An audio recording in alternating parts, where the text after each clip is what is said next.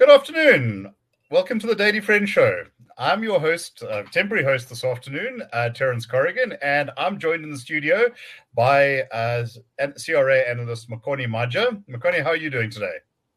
Good, Terence. Glad to be with you here today. And it's good to be back. Okay, we've got a couple of distressing stories, and this being South Africa, stories are often depressing. More trouble in state-owned entities, it seems. We see that the head of rail freight at Transnet has quit, following hot on the heels of the chair of the group. We see that Prasa bridge has collapsed, and the Post Bank is insolvent. I think it's what $2 billion in debt. Makone, not a propitious time for our developmental state, I see. What's your thoughts on all this? Not very encouraging, but I suppose this will be the kind of condition state-owned entities will continue to function or carry on in. On the CEO of Transnet Freight Rail, I think, Terence, her situation reminds me a bit of that of De Ruyter, right? In that they both sort of inherited these state-owned entities when they were on the utter brink of collapse. You had very low rail tonnage or rail goods being moved along Transnet Freight rail lines. You had at Eskom record low levels of energy availability and record high levels of load shedding. And both Ms. Mzimela at Transnet and De Ruyter at Eskom just kind of put the pedal to the metal on the decline of both state-owned entities, and that under both of them did things only continue to carry on far worse than they previously had. But specifically on Transnet Freight Rail, you had record high levels of cable theft crime. I believe a year into her taking on the position, so in the previous financial year, you had cable theft crime spanning the distance of 1,500 kilometers. Now, that is approximately the distance you cover when you drive from Pretoria to Cape Town, right? And of course, this bled them billions of rands in replacement costs, because you obviously have to replace the copper cables that are stolen, but you also have to enforce security measures to sort of get the situation under control. So her story reminds me a bit of that of De Ruyter. And there's one other person involved in this story that is not being covered as much as I would like, and that's the Minister Pravin Gordhan, right? He's the one that oversaw the hiring in one way or another, oversaw the hiring of both CEOs, and yet his head is not exactly on the chopping block. Well, it doesn't seem like that is the case. Why would you say that is? I mean, he's been the guy who's overseen this, and supposedly, for decades, our state-owned enterprises were meant to power us to this future of plenty and development. I quipped once that the developmental state is the delusional state of mind. Why do you think Minister Gordhan has managed to hang in there, and also I think managed to stay in there with relatively little public condemnation, with very little impunity? Terence, I think those are the luxuries and comforts you enjoy when you are employed through cadre deployment rather than through merit, right? Because if his appointment to the minister position was merit-based, then there would be certain key or indicators that we would be looking at to see, is he actually doing a good job? Failure to which we would have to start talking about dismissing him. But there are no such key performance indicators. And because of that, he continues to run the show despite doing a terrible job at it and leading both state entities to their sad decline, demise, whatever you want to call it. So I think those are, again, cushions that you enjoy when you're promoted to your position through cadre deployment rather than through actually knowing what you're doing and being judged on that accordingly. Tragic situation, and of course we literally have a Prasa bridge that collapsed. This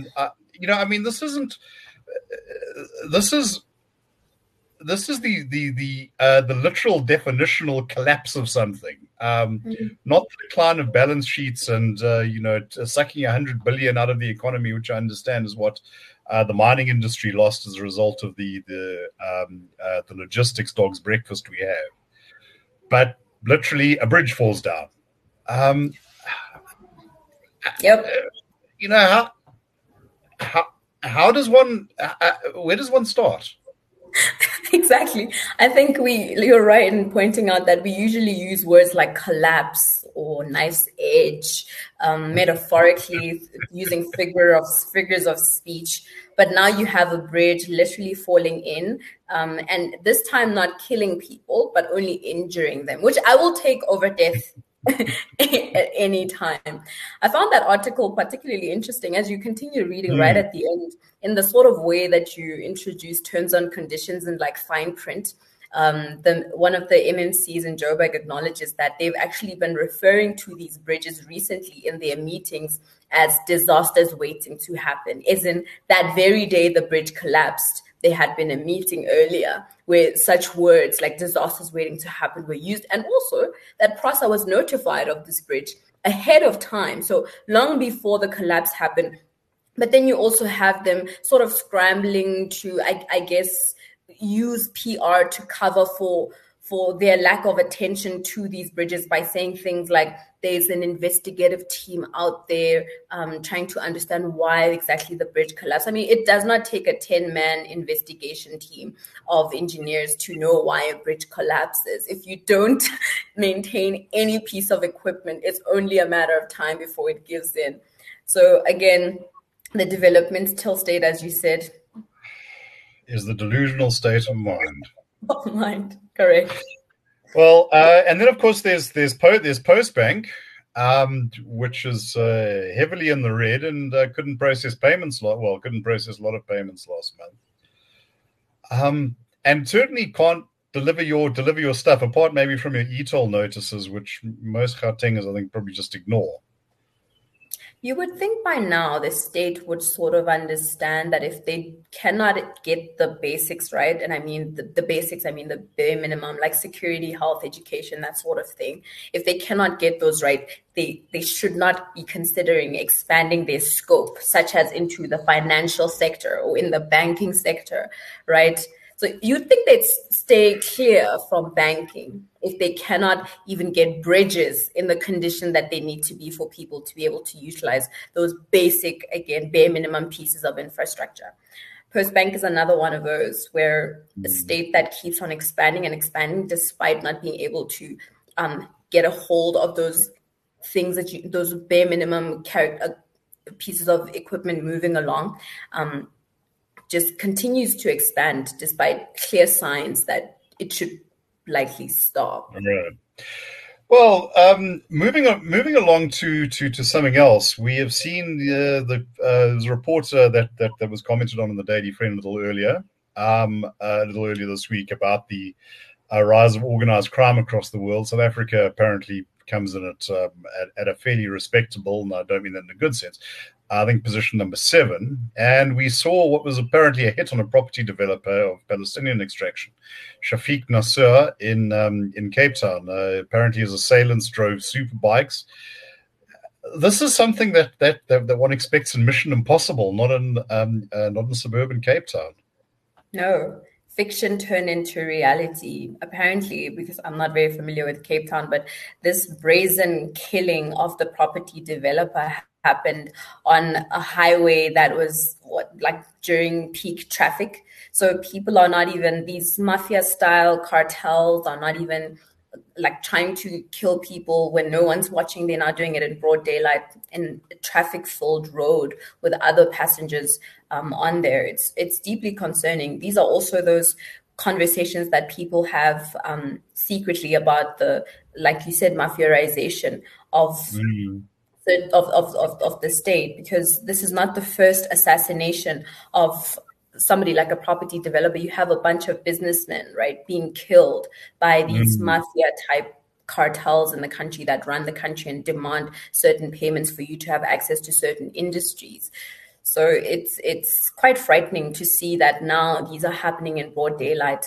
And in a city like Cape Town, it's also quite disappointing, although it's been rife there, especially this year. We know of specific cases of clubs that are targeted in Cape Town by these cartels.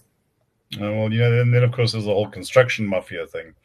And very briefly, the final issue It seems that the ANC in Gauteng wants to introduce quotas on employment for foreigners in the private sector. We need to solve unemployment, so apparently we're going to do that not by expanding, but by kind of redistributing. Titanic, deck chairs, iceberg come to mind here. What's your thought?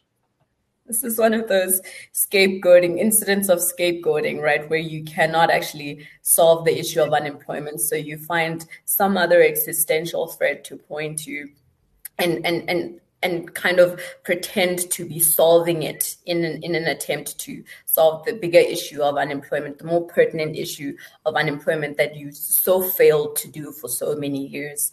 So again, it's scapegoating tactic. Okay, well, folks, I think that's about all we have time for. So we'll sign off and look forward to seeing you tomorrow. From all of us here